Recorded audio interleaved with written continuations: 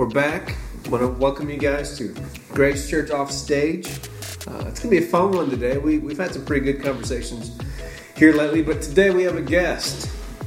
Pastor Larry Walker is with us today. If you don't know, if you're new to the podcast or the church, it's my dad. That's who's with us today.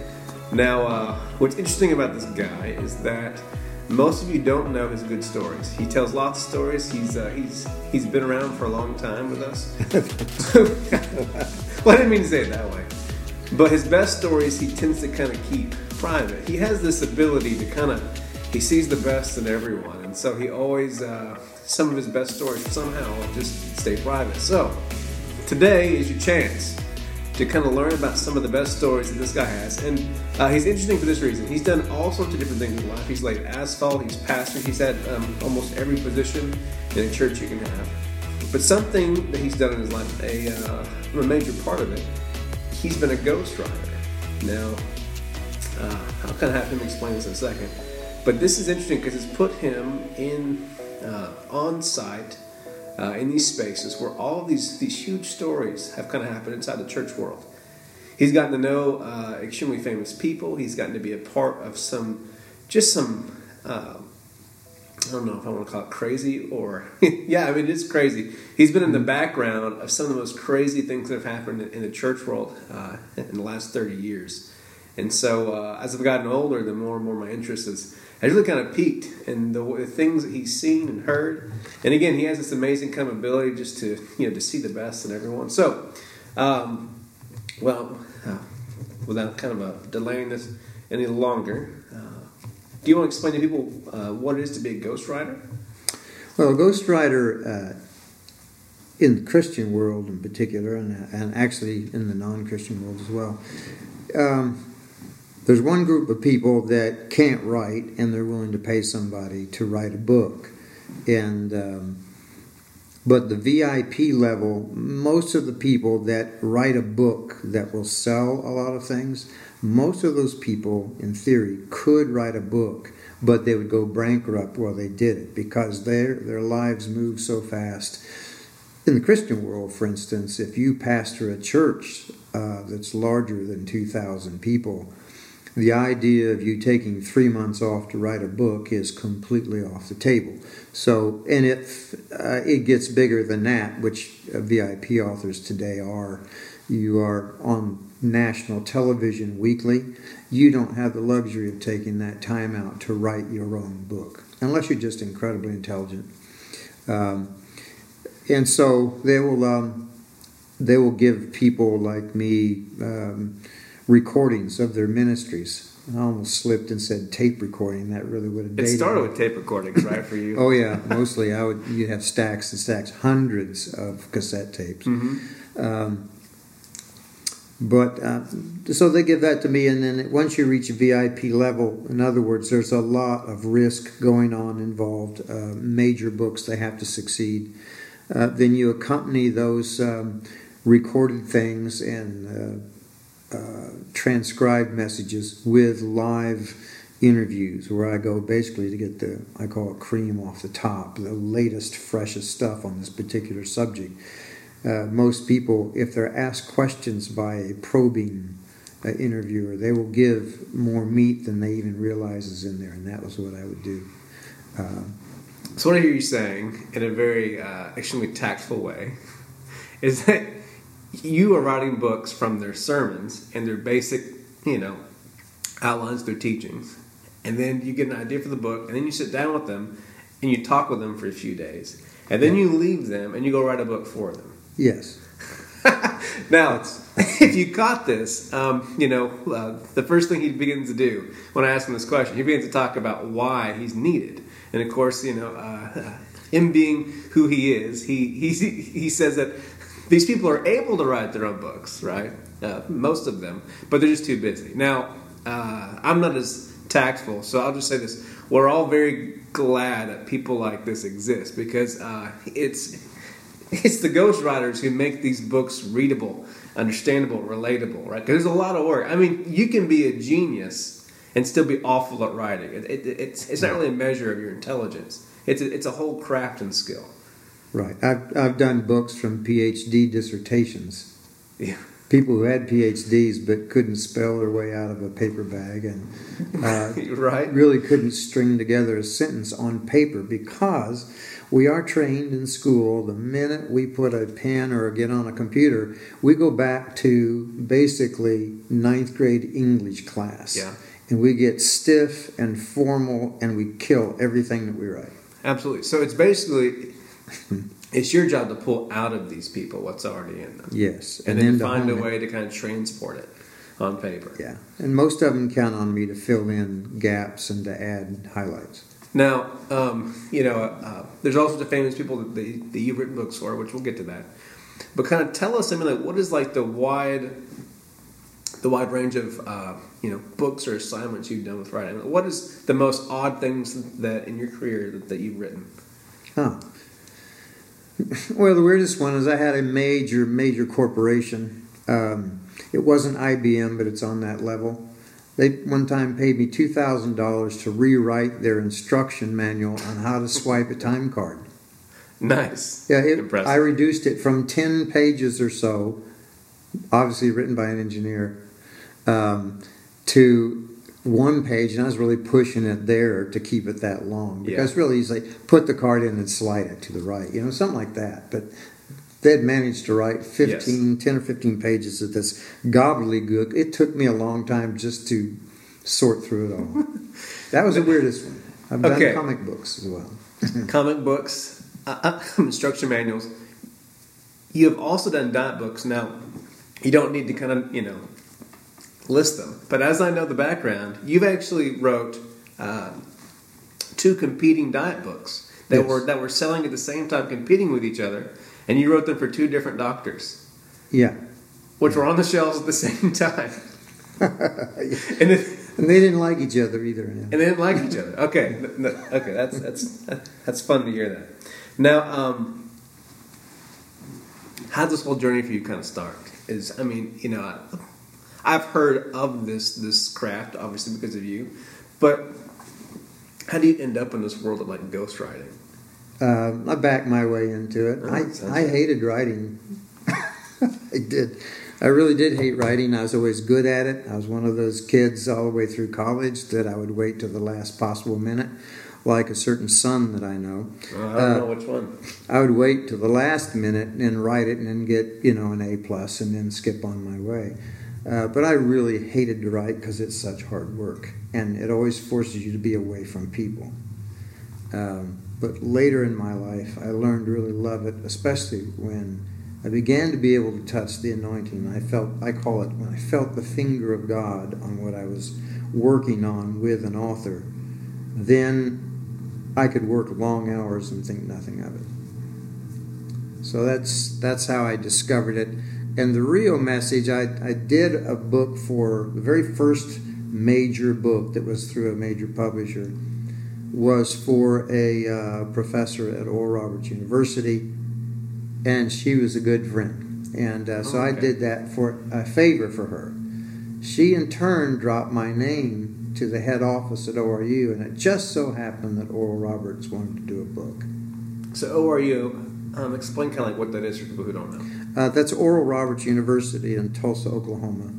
And it's a university that started in the 60s by Oral Roberts, who at that time was best known as an evangelist.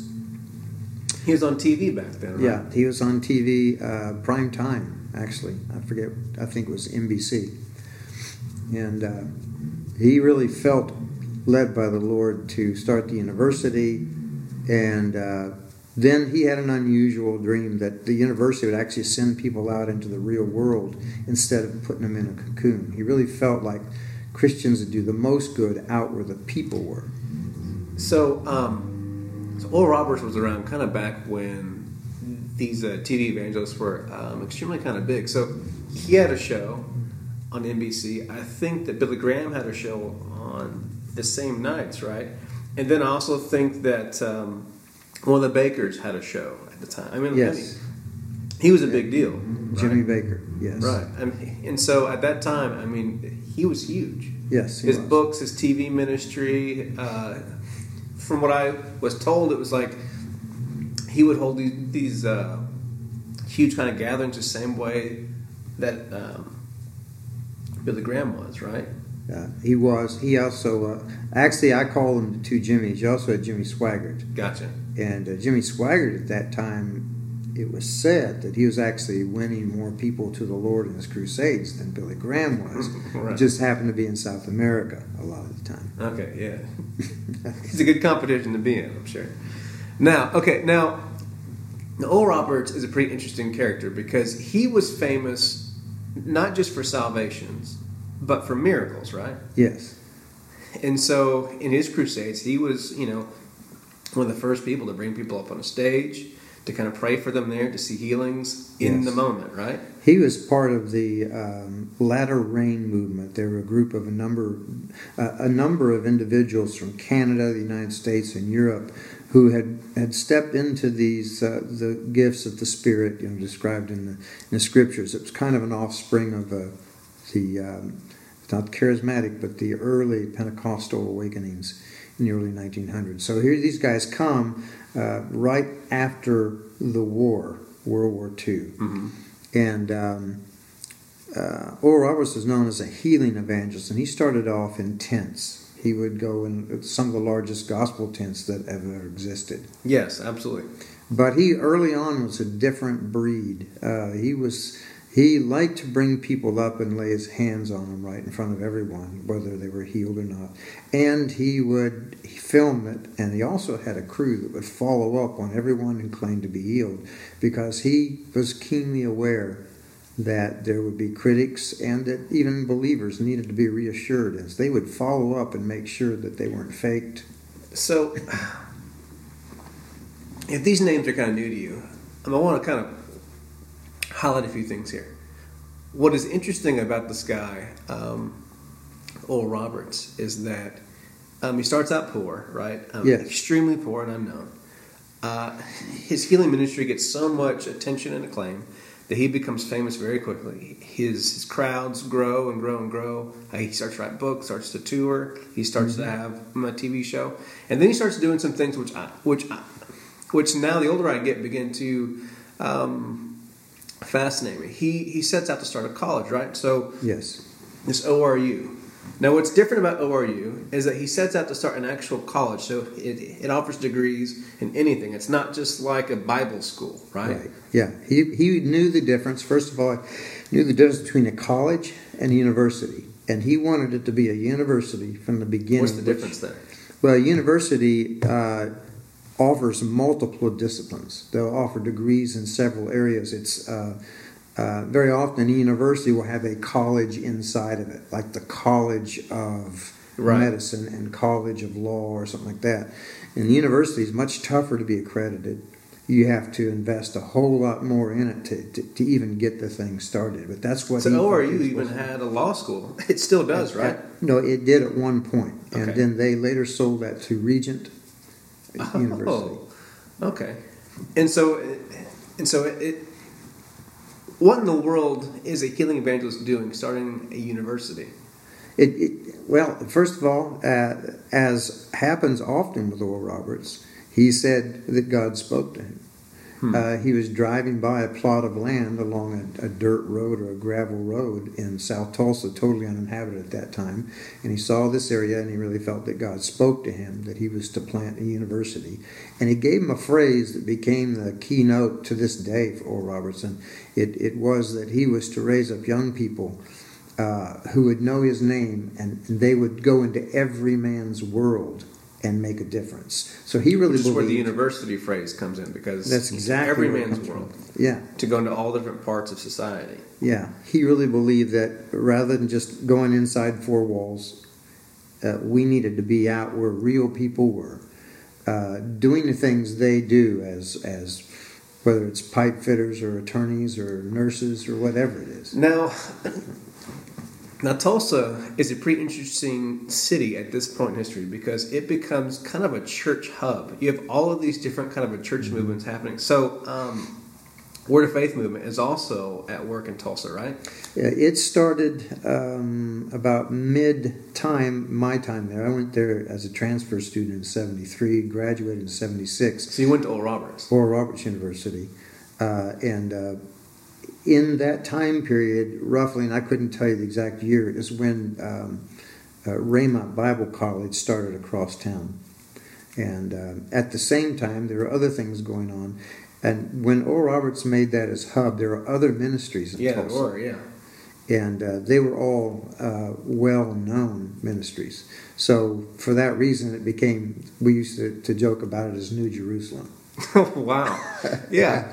But it is kind of a big thing to know here because, there's all these different types of church movements going on in a city which honestly is not very large. I mean, Tulsa is a decent-sized city. Especially at that time. At that time. But, it's not very large.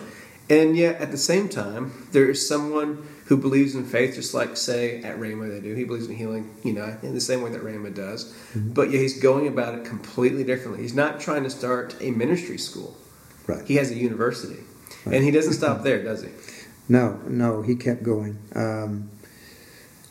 Right after I graduated, my sister was still a student there. That's when he really had a vision to raise up a hospital that would not only treat sick people and take care of emergencies, but would also do original research in hand with the work of the Holy Spirit, because he really believed that we could be led by God into all kinds of inventions and witty ideas and things like that. So he really believed. He was phenomenal. He was not afraid of science.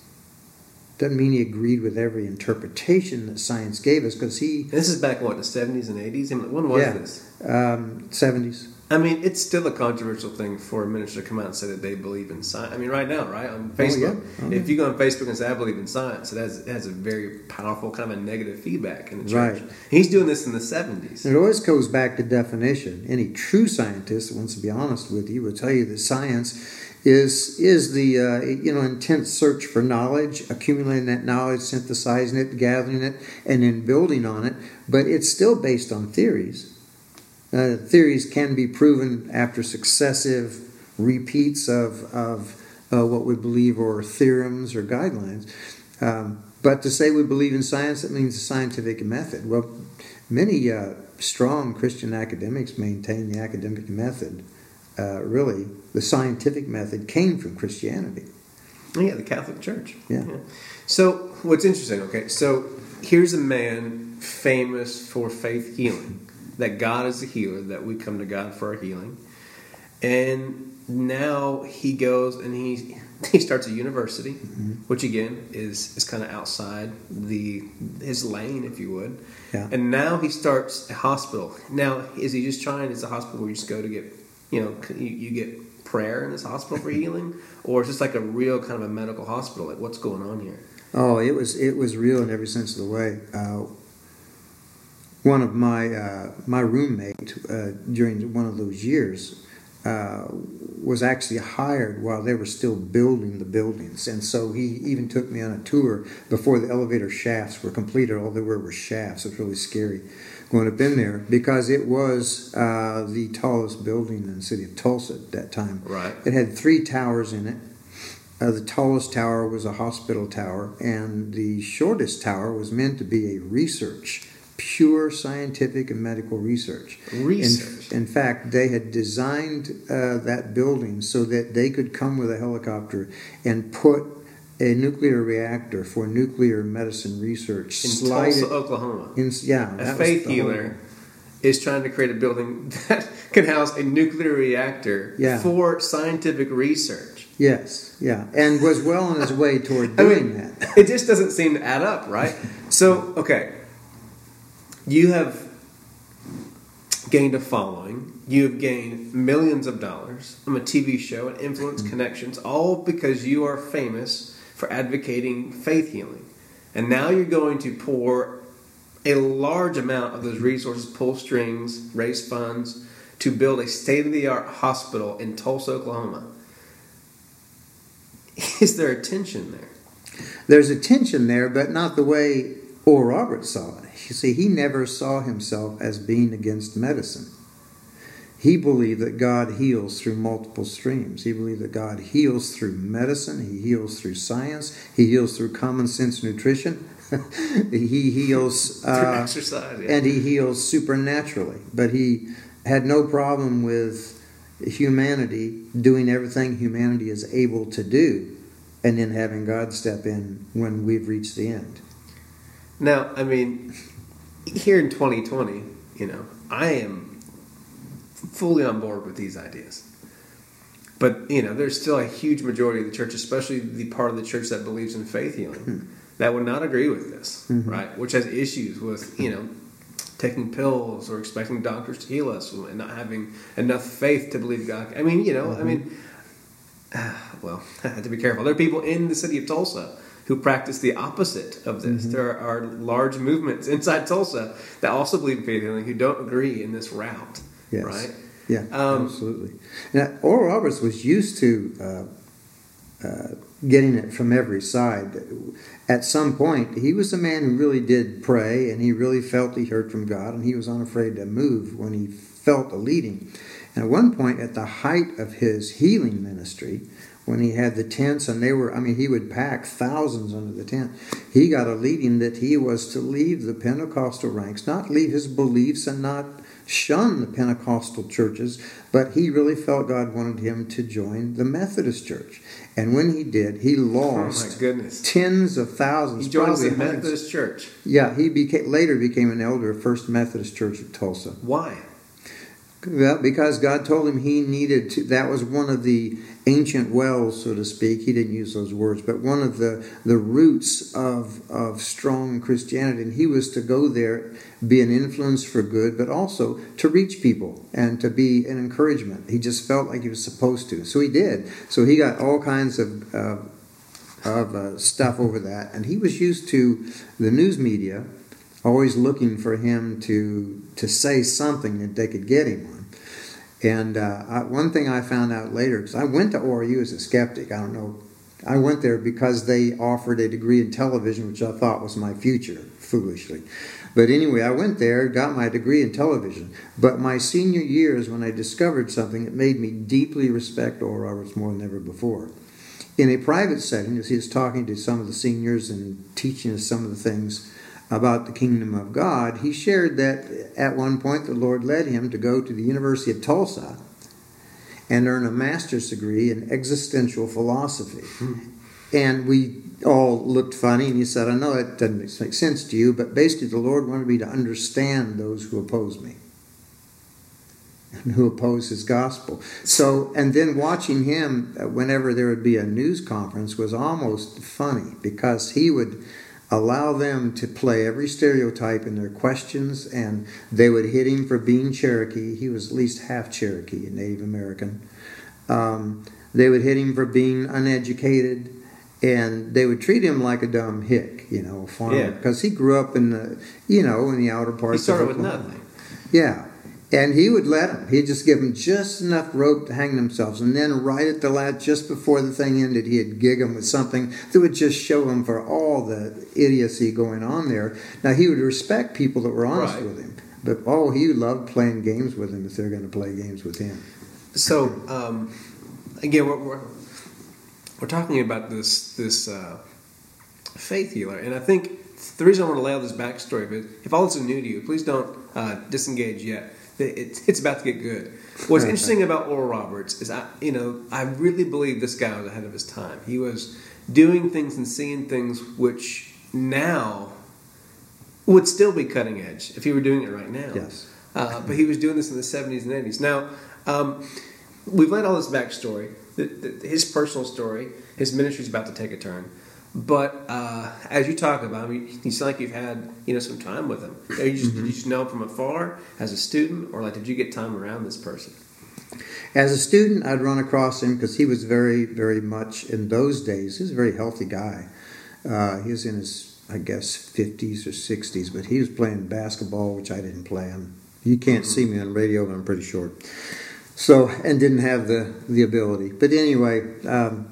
But he was playing ball, and he was out among the students on a regular basis. He still lived in a modest house on the back side of the university property, and would open it up, and his wife would literally make cookies and serve the students in those days, would walk in and have cookies with the president of the university. He was that kind of man. He really was. He just didn't fit the stereotype. Right, yeah. Where I met him was at his lowest moment. Where actually the most time I spent with him, it was at one of the lowest moments of his lifetime. Right after what some people call the debacle of the City of Faith deal. He built the City of Faith debt-free. That hospital towered. It's still the most valuable real estate in the city of Tulsa today. It's kind of been resurrected from the problem days. But he built that thing debt-free. But it didn't operate debt-free. It took, at that time, it took $1 million a day to open the front doors for business. And so every hospital relies on emergency room income to pay the bills. It's just the way it is. And it's also through the emergency room that you fill the regular beds for other procedures. And at some point, and I'm not going to point fingers, there's a lot of theories about why or how, he felt that it had been engineered by jealous parties. But at some point, the other hospitals claimed that they already were over capacity. There wasn't enough. It was going to hurt them. So for whatever reason, at the City of Faith, their emergency room privileges were yanked. And so immediately they began to hemorrhage blood. So he had this, and I don't know the numbers, but if you had the largest hospital set of building complexes in the city of Tulsa, fully built with state-of-the-art, they literally created what we call the Carroll system, where you have computers at each set of rooms. At each room. That was invented at ORU. They wrote that. They created it, wrote the first software in existence. So I've seen that hospitals all over the country. You're saying that the first place that was implemented was at this Evangelist hospital. Yeah, as I understand it, that was the first place on the planet that was done. They had, in that day, everything was the large computers with one central computer monster in the basement. Yeah. So they had to write the original software to create that, where they could actually track the drugs that were being given to patients in room 305A. That thing was state-of-the-art. Nothing was like it. They were the first ones in Tulsa to have birthing rooms for natural birth, that sort of thing. You know, because you were born there. I was born there. Way up in the sky.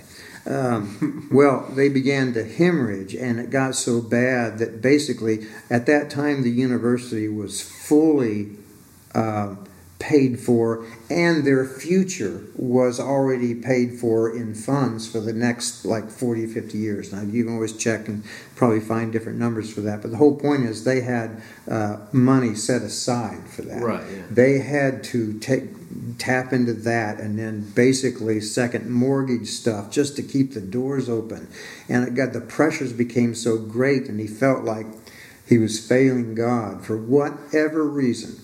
Well, and also, let's just say, right, like the big tension here, which I want you guys to realize, a faith healer is pioneering a cutting-edge university to study all different walks of life. Yes. And a state-of-the-art hospital, for research.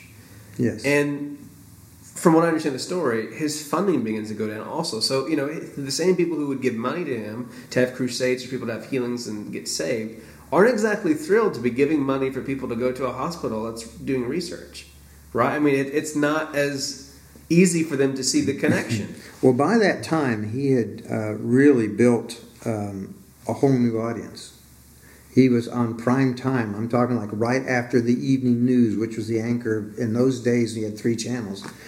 The 3 big networks and public television. That was it. That was all you had. There was no internet. No Netflix, huh? No Netflix. So right after you'd say Walter Cronkite, I think he is CBS, but whoever was on NBC, here would come Oral Roberts. And prime time. And he would have Robert Goulet, who was a big name at the time. And he'd have Johnny Cash and June Carter. And he'd have all the stars of those days from Hollywood or from Nashville or from whatever you want. They were there, even if they weren't Christians. He brought Jerry Lewis on. Jerry Lewis is as Jewish could be with no apologies. It's like a late night show almost, isn't it? Yeah. So, these people came on, and he had a tremendous thing. So he built a whole new audience. But what got him was once he made this mistake, out of desperation, he said, if you don't help us, God's going to kill me. And said God told him that, right? Yeah. Yeah. And at that If you point, don't give this money, it had the network news, and it stayed on the news, and it stayed on the news. This is what they looked for a long time. And his funding just bottomed out, period. Everything disappeared. So he's now in danger of losing the university as well as City of Faith. He had to go hit the road and just do fundraising personally. But that thing led to, they never officially said it, but really it caused him to kind of have a nervous breakdown. That's just my opinion. He didn't write any books for about 5 years.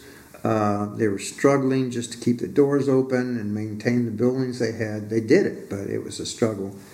And about that time, I had taken a new job, not because I wanted to, but that's what happened.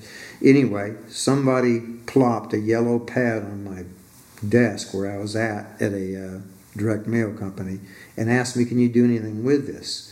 And I asked what it was. He said, well, you see, Oral Roberts is our client. We send out his mail for him. A direct mail? It's a direct mail company, yeah. So you're not writing or anything right now? No, not at that point. I had I started off direct mail. Yeah, and direct mail. They drop like.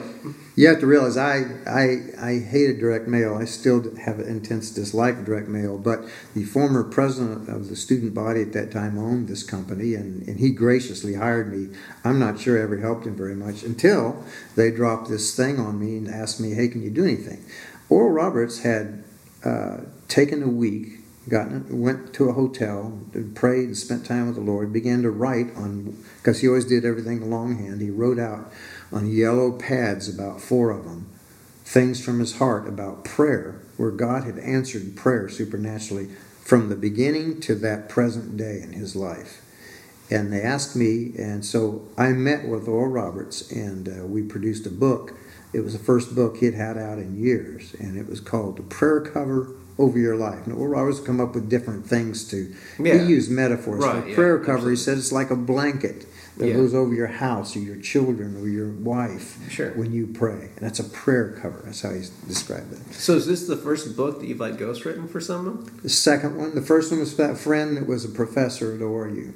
She's still a good friend. So your second book is for one of the most famous people in all of, Yeah, it's even funnier than that. Evangelical church history. Mm-hmm. He's up in the top 10 at least. And you have to realize that personal computers had just come out. If you're going to have a computer, it had to be like the old bank style where you had a big monster mother computer load, and then you have these little drones out there to be hooked by a wire to it.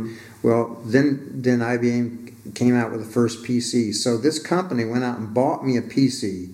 And at that point, they had moved into a place, and next to it, they owned an abandoned motel strip. Yeesh. And they said, go into one of these rooms. Yeah. It was winter. There was no heat. There was water in the floor. I took the computer out of the box, fired it up. I think it had a whopping like 5K memory. I'm serious. That was the big memory that you'd actually put a big flop in. It's just like one GIF. Yeah. That you send on your phone now. So I stood there and kept my feet above water and worked on that book, and that was my major book, and it turned into a bestseller and really helped the ministry. That was a great experience for me, but the most remarkable thing, again, something that changed my view about this guy, it showed me a danger area too. When I went to meet him, he looked very old. He was not as tall as he used to be. He was slumped over. He was really, like I say, looking very old. We met for lunch.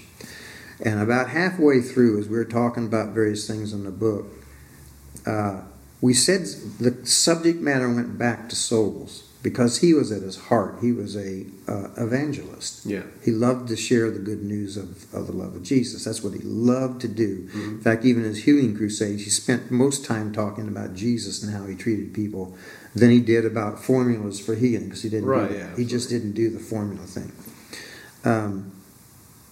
We started talking about souls, and I kind of, this will freak some people out, but I really felt like God was kind of speaking to me and giving me a nudge in my heart.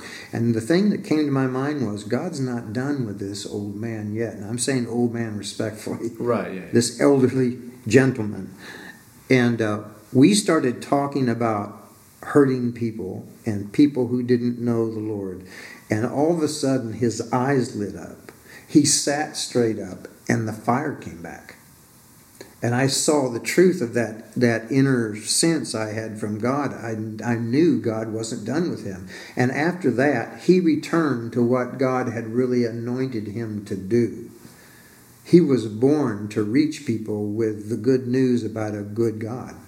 If you ever listen to old tapes about him, he was always talking about God is a good God. Something good is going to happen to you today. He believed that God loved people. Yeah.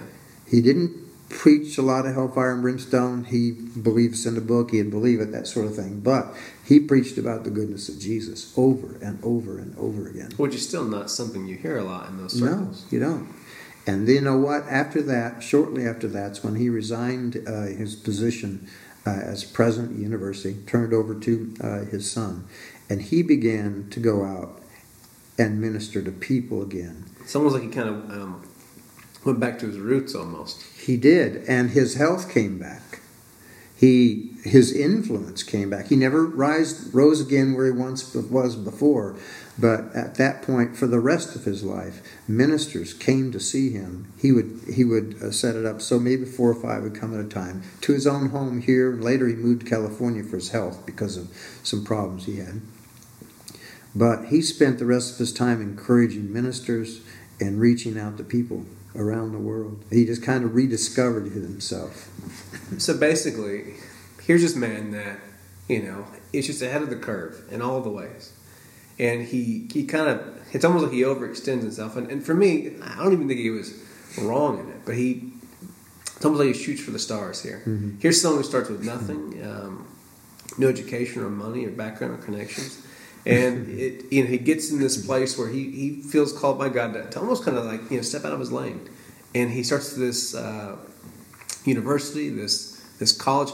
Really, what he's seeing is this kind of a beautiful, futuristic vision of how the church can begin to go beyond the walls of I guess the way we have done church, to fully integrate the presence of God into all of the walks of life, to integrate faith and science, which is still something that we're trying to see done in a healthy way. And he does all this stuff, and honestly, he suffers for it. He does. And so somehow you find yourself with this giant in his darkest hours, and you get to be there. Now, that's a pattern we'll cover later, but that's a pattern that showed up the rest of my life. And so what's interesting with us, with you and your experiences, you seem to be the person who shows up with these very famous, big people who are well known, lots of money, huge ministries, all sorts of pressures, and you seem to pop up in these dark moments when they need someone that they can kind of be honest with, be broken with. That seems to be the case. Although I do want to do the reason I want to be careful on that is I don't want to encourage future potential clients to think that if I come see them, they're doomed. It's not always, right? Okay. Yeah. Now, this is going to be kind of our part one of our time here with Pastor Larry. What are some names you can kind of tease out there for the next episodes? Who are some people you've worked with who they might have heard of? I am limited some because the most famous ones always include clauses about anonymity. So I will say, you've sat down with people like a Joel Osteen or like a T.D. Jakes or, people like that, right? Yes. Like a Stephen Furtick. Again, I'm not saying you have, but it's names like that. It's the names that you've seen on the shelves, right? And lots of bishops. Lots of bishops. Yes. we'll say that. Okay. And so I think next week we're going to open up some of your experiences with these other famous people, because it's a pattern that I love so much that you've gotten to do. You have this ability to kind of allow people to feel safe with you.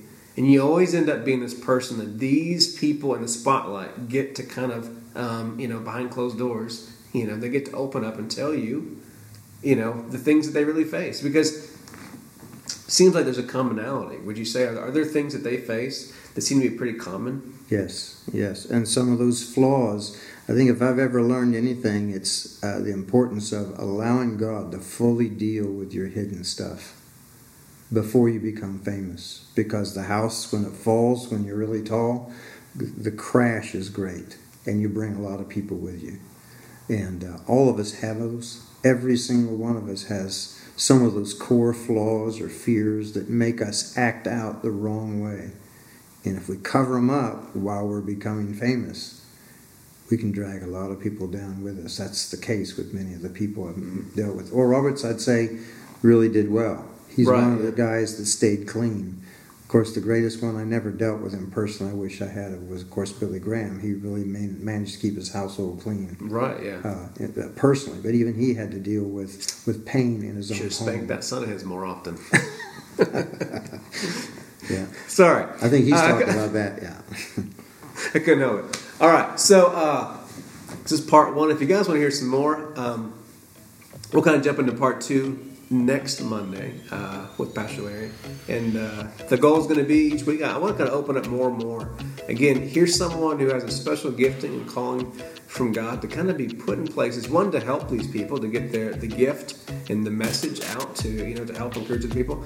But also, he's had this side job almost where he's found himself being one of the only safe places for people who carry all this pressure and weight and expectation, and they don't really know who they can trust. And this guy, Pastor Larry, my dad, ends up being the one who always finds himself in these situations. So I think there's a lot we can learn from it, a lot of insight from it. So I want to open this up in the weeks to come. So remember, if you have not subscribed yet to the podcast, go ahead and do that. Grace Church Offstage.